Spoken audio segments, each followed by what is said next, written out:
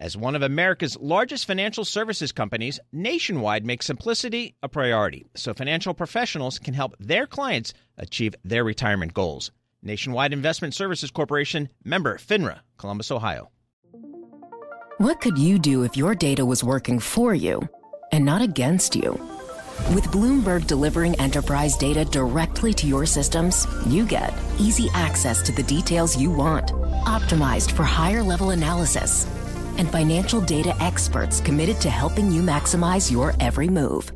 Our data is made for more, so you can show the world what you're made of. Visit Bloomberg.com/enterprise data to learn more.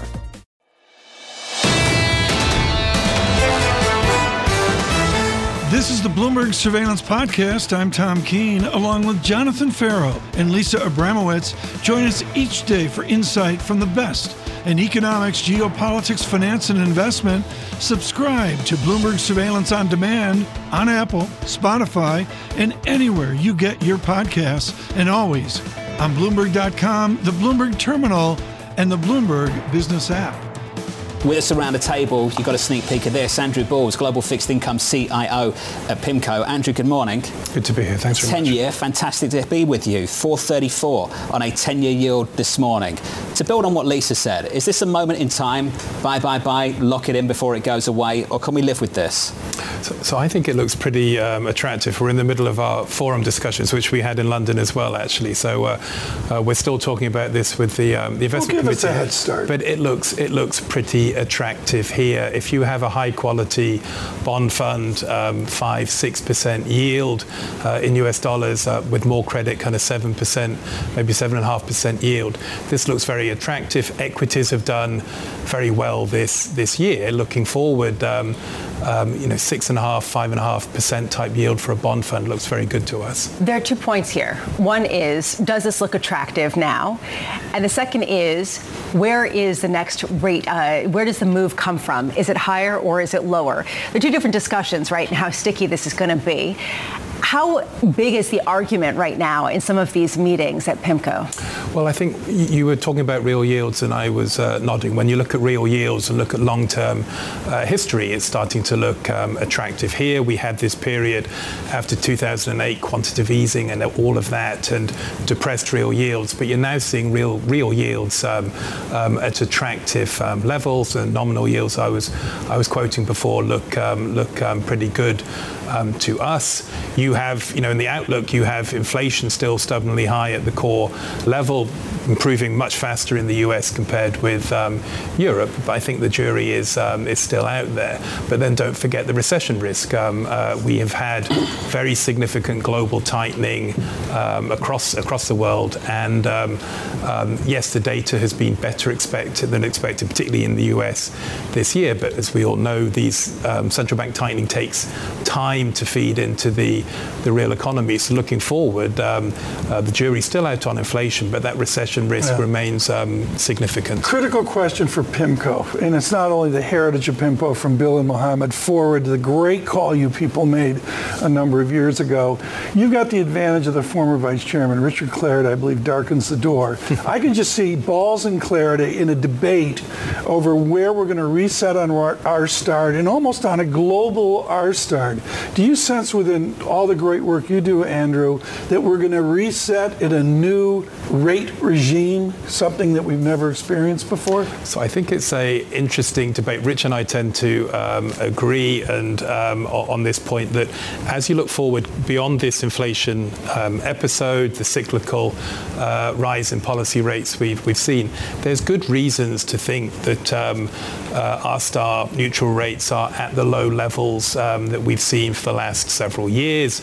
We'll see this in the Fed's projections this week, but the chances are the Fed will also see 2.5% as their long dot. So compare the 4.5%, 4.3%, 4.4% for the 10-year Treasury, or look at the forward rates and compare it with that neutral anchor. We believe that anchor remains the correct way to do the analysis, and then the long-term outlook versus that then looks very attractive, I'd say. say. Does Lagarde have an R-star? Does Ueda have an R-star? Dare I say, does Bailey have an R-star? They all have their the variations on this. I think the Fed maybe is a bit happier to talk about it sometimes. But again, looking at bond yields now, even in Japan, you are getting to levels in terms of the 10-year yield where it's starting to look more interesting. Control for volatility, return per unit of volatility. I agree with that. And it becomes a little bit once we get beyond the YCC, once we get beyond the yield curve control. So if you think that you have that anchor, and we do, then look at your five-year forward rates to isolate the long-term expectations beyond this central bank cycle. And that's the environment when it's much easier to come in and be positive like I am today compared with the lows of the COVID period. We don't spend nearly enough time talking about this. How different this regime is to the regime of the last decade before the pandemic. How different is it for you and the team? What have you had to change just in terms of your approach away from zero rates and QE forever towards potentially the Bank of Japan hiking interest rates, the ECB going to levels I never thought they'd get to? I thought maybe they'd go back to zero, but here we are at 4%. How different is this for you and the team? Well, I think it's very different. And I think as a bond manager, you like to see these high yields at the front end of the curve. It becomes really interesting, the relative value at the front end of the curve. The zero yields, remember those, something that hopefully we've consigned to history. I think one important thing looking forward, different to the last 10 years, is uncertainty around inflation. So we see inflation coming down towards central bank targets, a little bit above, but coming down over the course of next year. But I think clearly there's much more uncertainty in the inflation picture for the next few years compared with the last decade. And so back to the discussion before, you should be getting term premium. You should be getting paid appropriate term premium for holding the 10-year part of the curve. But again, comparing our forward rates with our expectations for our start, it looks like you're getting fair compensation after a period when, with quantitative easing and all, the risk premiums were really compressed. What about in credit, though? I mean, given the fact that you're looking at greater vulnerability to an oil price shock or a unionization shock or a technological shock, some of these things that become that much more important when your cushion is that much smaller. So I think the baseline for credit looks fine. I think credit should do well in an environment where you avoid the tails, not just about recession, but real recession, not just a technical recession. And on the upside case, if inflation is coming back into line with that fairly benign middle path, then credit should be fine. From our perspective, though, we want to guard against the tails. And if we do get deeper than expected economic downturn, that's going to be painful in credit. So I think up in quality, IG looks attractive versus high yield. Avoid cuspier credits, avoid any kind of exposure to real default risk in what remains a really uncertain environment. It's not often you have these sorts of tightening cycles globally to such an extent. And then the final thing, there's lots of other stuff we can do in the world. US agency mortgages, very, very high quality instrument, very attractive in terms of the valuation. So again, if you can get to the kind of 5-6% type yields on core bonds, that looks pretty good to us in terms of the next few years. Andrew, always a privilege. Thank you, sir. Andrew Balls there of PIMCO.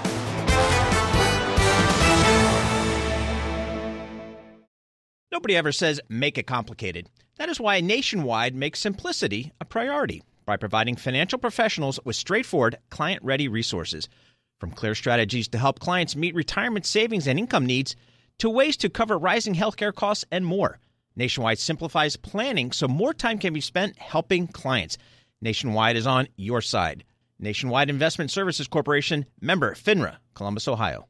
Success is more than the final destination. It's a path you take one step at a time. It's discipline, it's teamwork, and it's the drive and passion inside of us that comes before all recognition. It's what Stifel's been doing for over 130 years. Quietly, yet strategically, Stifel's become one of the fastest growing wealth management and investment banking firms in the country. Our financial advisors go beyond traditional wealth management to provide clients with direct access to one of the industry's largest equity research franchises and a leading middle market investment bank, because success is the drive it takes to keep climbing, the passion to keep investing, the best of each of us made better by the best in all of us. And that is where success meets success. Start your journey at Stifel.com. That's STIFEL.com.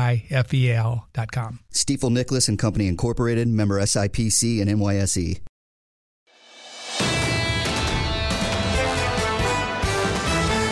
What we're going to do right now, this is really important. We're trying to piece together, with the trip to London, the credit conference we'll be doing on Thursday, we're really trying to piece together 2024. They're the political conventions in America and that. But front and center for Bramo, John and myself, is we need tickets to the Paris Olympics. The only reason he's with us now with AXA Investments Paris, Gilles Moek is with us here. Give us an update right now. And Mr. Macron, AXA, and the Paris boom you're going to see. Can Paris get any more boomier than it is now off the Olympics next summer? Right, it's looking good. I guess tourism is helping a lot. So yeah, I mean, the city is having a good run. Guess is going to continue until the Olympics. Now the country around Paris, it can be a bit more complicated. We've had a good first half of the year.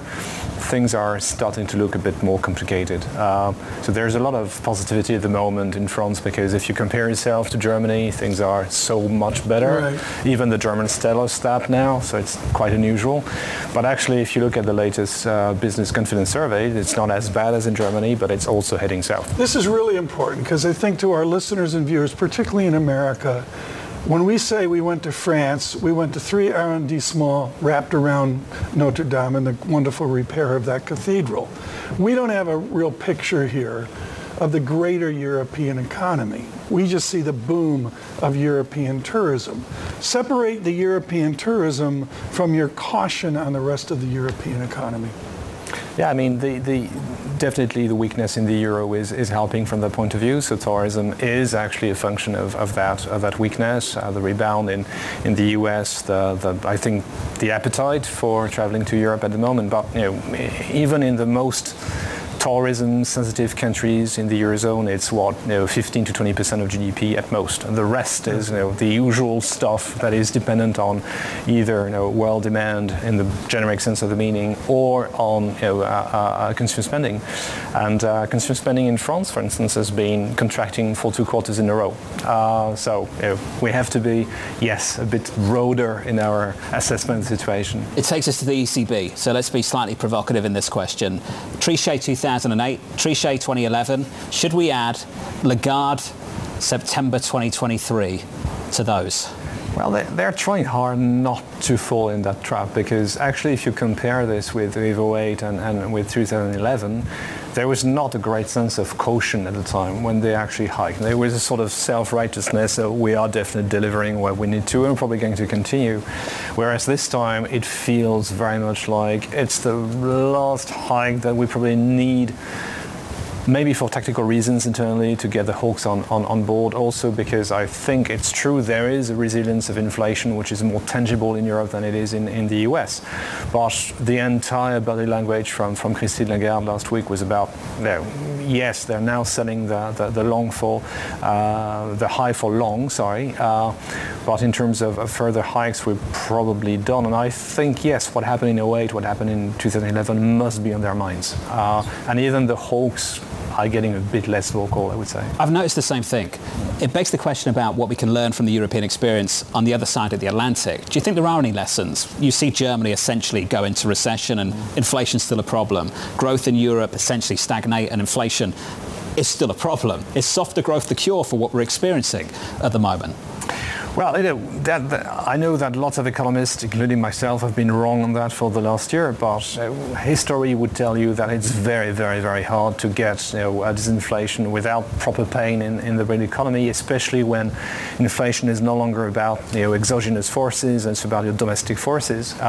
So as long as proved otherwise, I would say that what's happening in Europe is probably a lesson for what might happen in the US, even if, yes, the US resilience is amazing at the moment. I guess a big big difference between the two is that there's, I think, in Germany a more structural issue, which is coming back to bite them at the moment, which is to some extent, how to say, disconnected from monetary policy. They would be probably in a softer patch anyway, and that is dragging the Eurozone average down. But you want to kill inflation, especially when it started to get entrenched in wage negotiations. You probably need to engineer some sort of softening of demand. There is not a lot in the textbook that would tell you otherwise. Is Europe completely different than the U.S. when it comes to how well it can withstand the oil shock, or just perhaps the oil prices going back to something more normal on an inflation-adjusted basis? Well, our big problem for the last 2 years has been gas rather than oil. But on average, we tend to be more sensitive to oil shocks than the U.S. for complicated reasons, due to the fact that even if we are less oil intensive than the U.S., the actual price of a gallon of gas in Europe is much higher than in the U.S. and people are probably more sensitive to that particular item. But if it was just about oil prices, I don't think we would be really concerned. I think most observers at the moment are more focused on what's going on with food prices. Hopefully it will continue to slow down, at least this is what wholesale markets would tell you for most of that, and gas. And we went through last winter much more positively than what was expected. We need to do it again this winter, and to some extent it's beyond our control. Which feeds into the whole discussion of wage spirals, especially in light of some of the labor movement that we've seen in the U.S., but also around the world, maybe taking a page from Europe, if anything. Yeah. How much do you think that that's more noise than signal, or vice versa, in terms of wages staying sticky and labor power continuing to be stronger than it has been? No, I think there's something profound happening there, which is that there has been a change in the balance of power between employees and employers. I mean, it's very trivial to say that, but in Europe, where we have in most countries a collective wage bargaining system, what we tend to have is more inertia in the way wages react. I mean, in the US, you could make the case that wage accelerate when people actually can leverage the job opportunities and go back to their employer and ask for a pay raise. It's not really the way it works in Europe. I mean, some of it obviously happens, but most of the pay increases here happen as a result of collective bargaining. And it always takes a while for instance, the unions to realize that maybe the economy has become softer, job opportunities are falling, maybe it would be time to move back towards wage moderation. But you need actually a proper proof that the labor market is softening.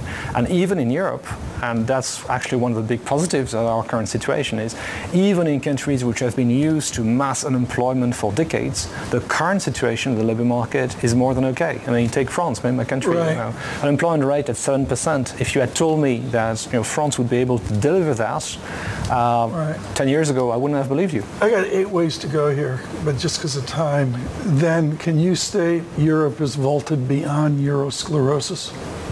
I mean, eurosclerosis is, I think, in many cases, what we have is sort of a magnified version of what happens in the US in terms of demographic changes, for instance. We are a sort of more acute version of what is going to happen in the US anyway. But one point on which I think Europe at the moment is doing better than the US, it's on participation. The big positive right now in Europe is that our participation rate is rising and has been rising through the pandemic. It's today much higher than it was before COVID. It's exactly the opposite of what's been happening in the US, even if there has been a catch-up recently. We've put more young people, more older people back to work.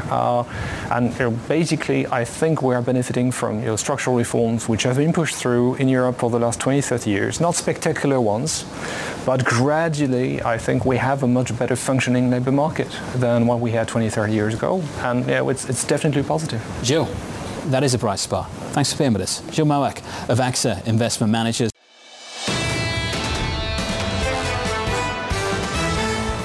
Jeff Few joins us now, Senior Market Strategist at BNY Mellon. Good morning, Jeff.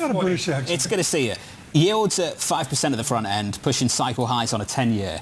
Dare I say it, is this the new normal? Are we getting comfortable with this? Well, let's go back to Tom's point about real yields, okay? You can deflate via CPI, headline CPI. What if we deflate nominal yields by wage gains or potential wage gains? So then if you take the 20% or between 20 and 40% real wages, nominal wage gains, if realized, then real yields actually are very, very negative still, and then central bankers have to catch up.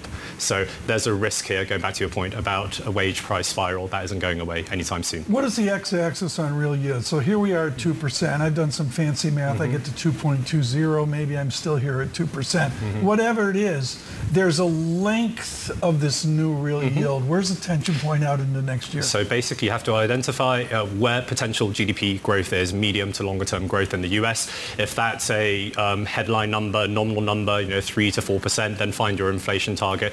Then if it's still 2%, right, then real yields you still need to get to 2 to 3. Right. To go nerdy on a Monday, R minus G, are we at a risk here where the interest rate becomes less than the small g, as Blanchard and Stiglitz, among others, worry about? I'm glad you brought up Blanchard, because I want to bring up another paper between him and Chair Bernanke. Yeah, so when does this become a problem? Such a nerd fest over on the port side of the desk. Favorite part of the morning.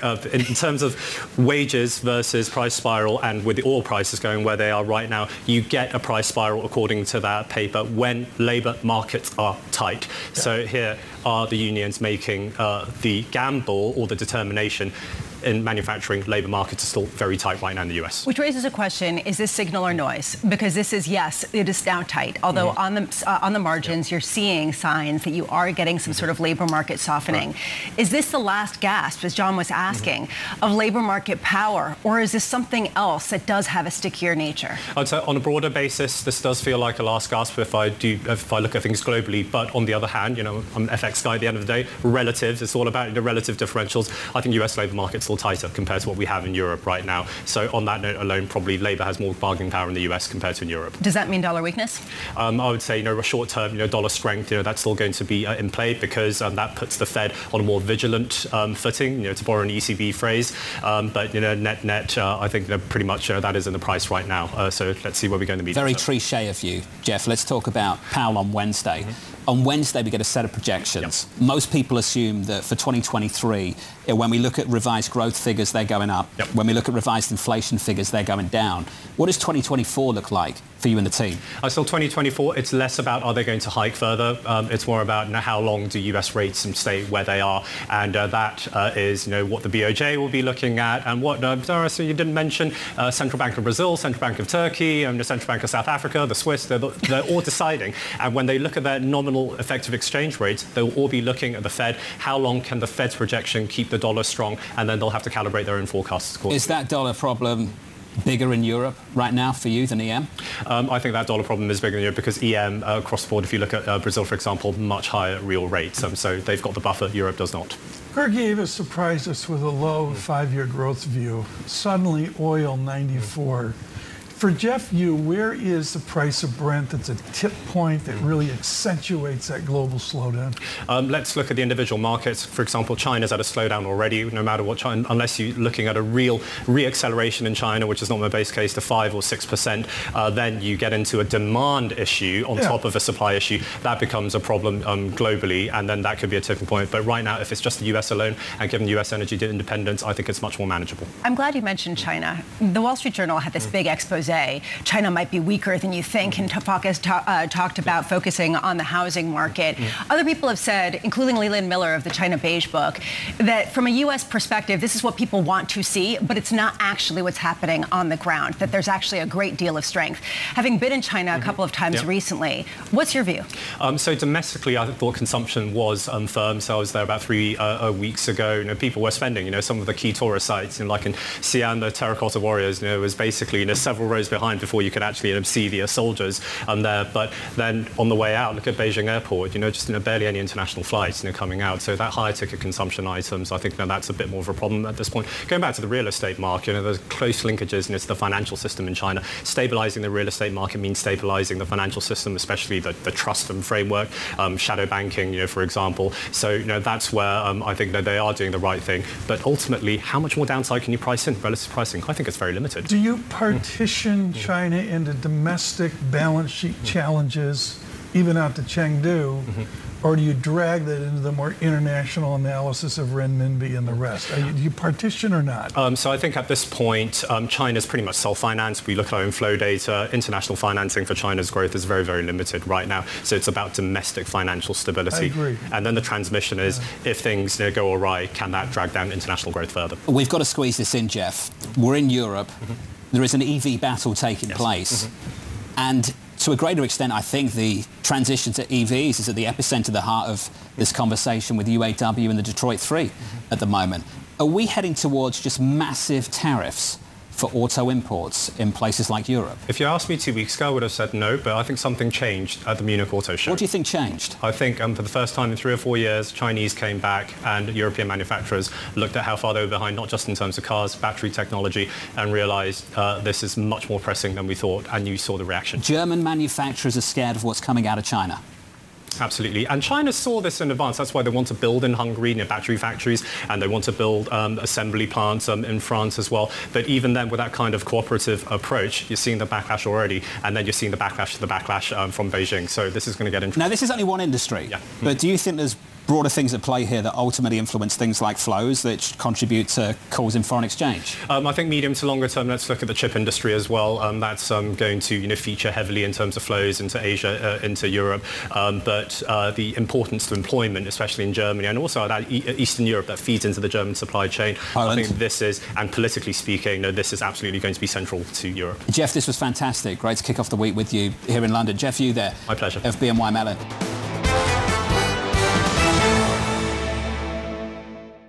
Nobody ever says make it complicated. That is why Nationwide makes simplicity a priority by providing financial professionals with straightforward, client-ready resources. From clear strategies to help clients meet retirement savings and income needs, to ways to cover rising healthcare costs and more. Nationwide simplifies planning so more time can be spent helping clients. Nationwide is on your side. Nationwide Investment Services Corporation, member FINRA, Columbus, Ohio. Success is more than the final destination. It's a path you take one step at a time. It's discipline, it's teamwork, and it's the drive and passion inside of us that comes before all recognition. It's what Stifel's been doing for over 130 years. Quietly, yet strategically, Stifel's become one of the fastest growing wealth management and investment banking firms in the country. Our financial advisors go beyond traditional wealth management to provide clients with direct access to one of the industry's largest equity research franchises and a leading middle market investment bank, because success is the drive it takes to keep climbing, the passion to keep investing, the best of each of us made better by the best in all of us. And that is where success meets success. Start your journey at Stifel.com. That's STIFEL.com. Stifel Nicholas and Company Incorporated, member SIPC and NYSE.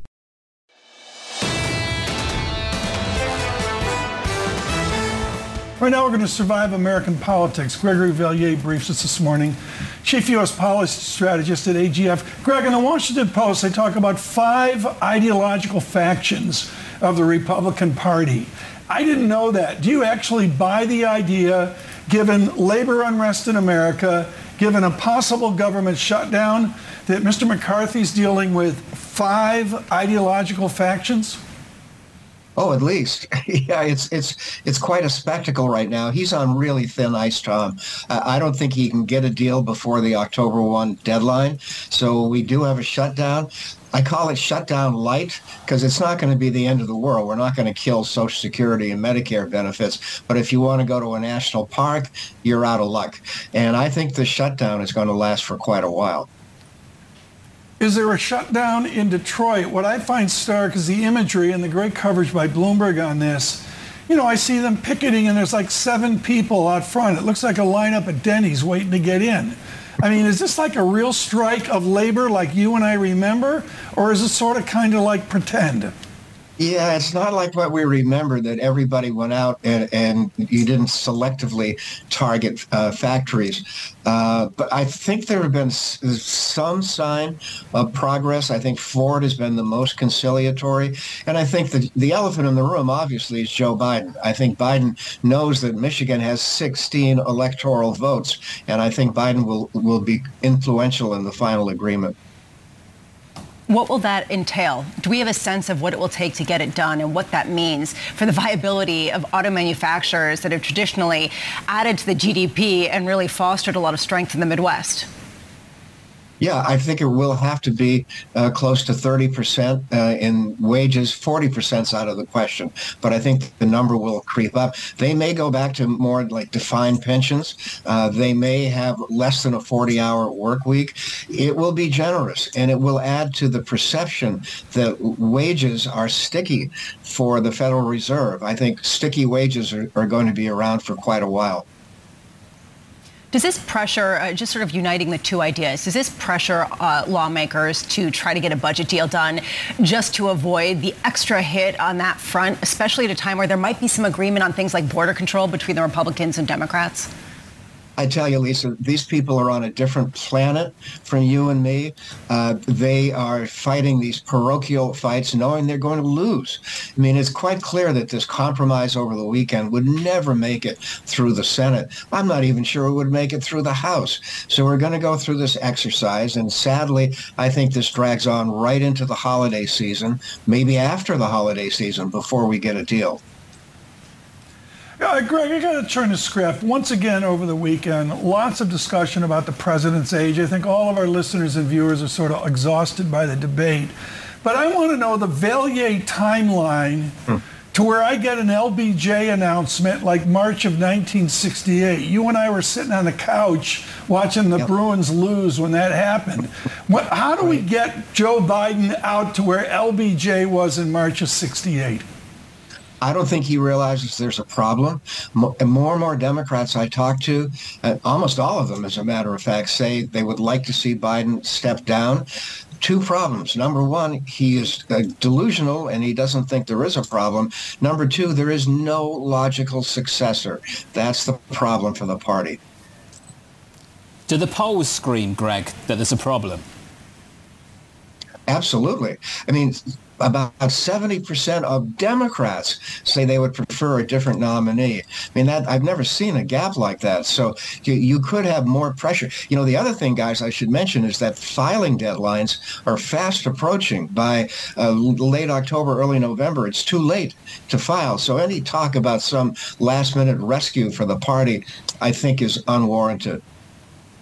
Greg, before you go, have you heard about that missing F-35? Have you read the story on that? The missing what? F-35 fighter jet gone missing. Yeah, in the Carolinas. Greg, what on earth is going on? How does the military lose an F-35? I know, it's quite a story. And, I think it's going to get bigger. Greg Valliere of AGF, thank you, sir.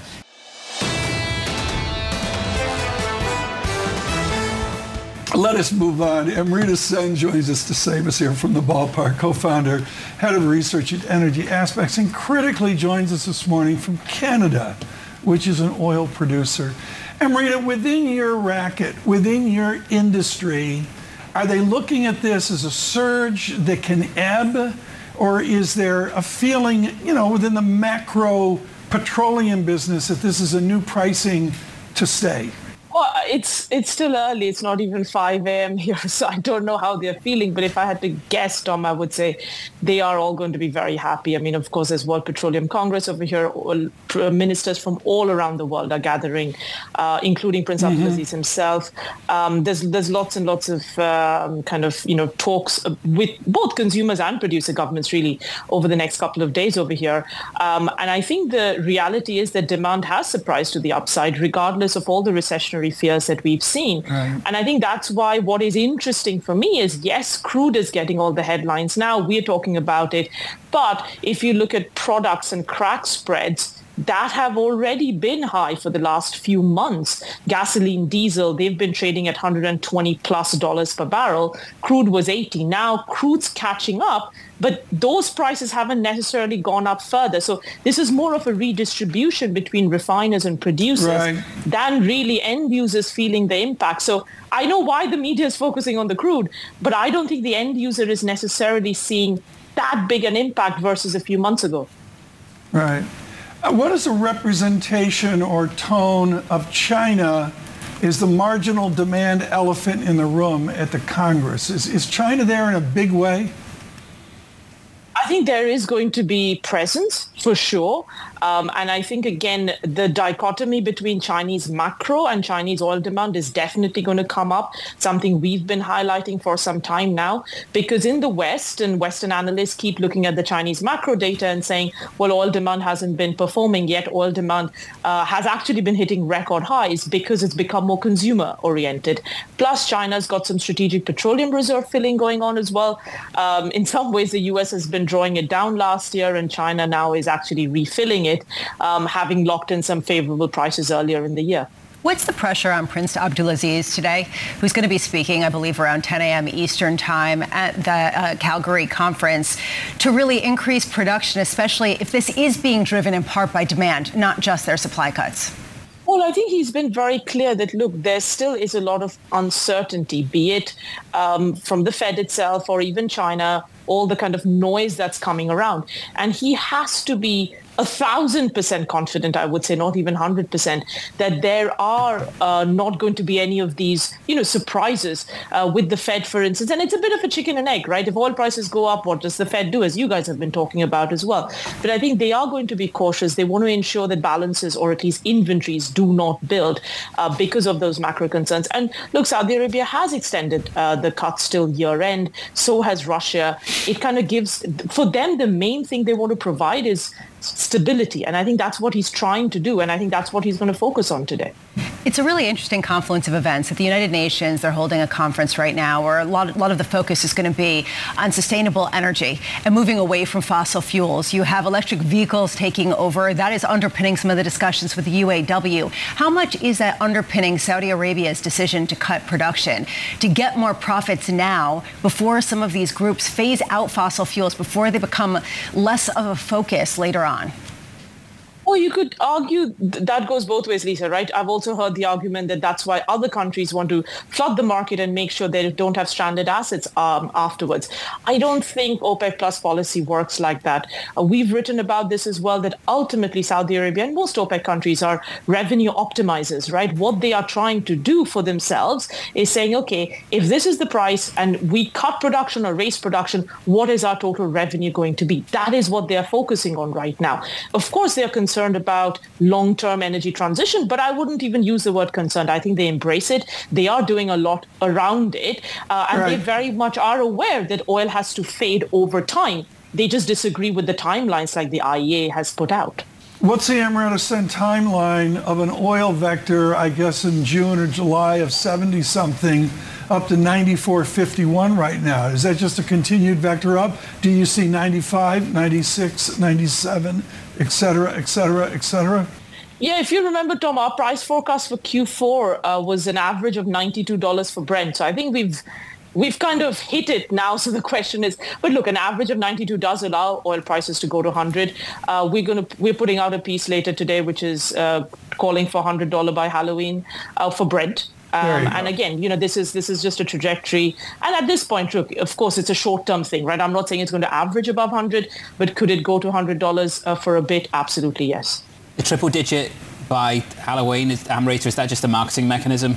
Just, triple digits Halloween, or is there something about the next month? No, it just rhymes, right? 100 by Halloween. That's why. No, I'm joking. But it's just, no, I think, look, fundamentals are very, very strong right now, but also positioning. And that's one thing we shouldn't miss. A lot of hedge funds are very underpositioned in crude because of the macro concerns. Now we are seeing quite a bit of passive money come back as well. So I think the combination of that could actually lead to a temporary kind of upswing in crude. And that's why I'm not saying we're not expecting it to average above 100, but it could go above 100 in the next couple of weeks. Only $5 away right now. Amrita, thank you. Amrita Sen of Energy Aspects.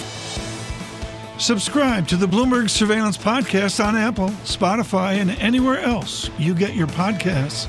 Listen live every weekday starting at 7 a.m. Eastern on Bloomberg.com, the iHeartRadio app, TuneIn, and the Bloomberg Business app. You can watch us live on Bloomberg Television and always on the Bloomberg Terminal. Thanks for listening. I'm Tom Keene, and this is Bloomberg.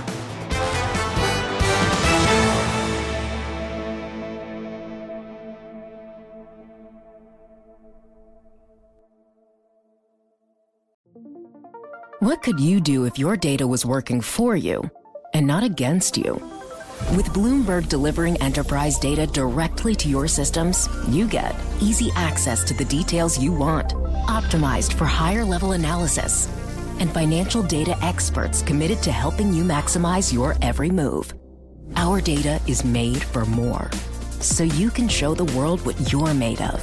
Visit Bloomberg.com/enterprise data to learn more.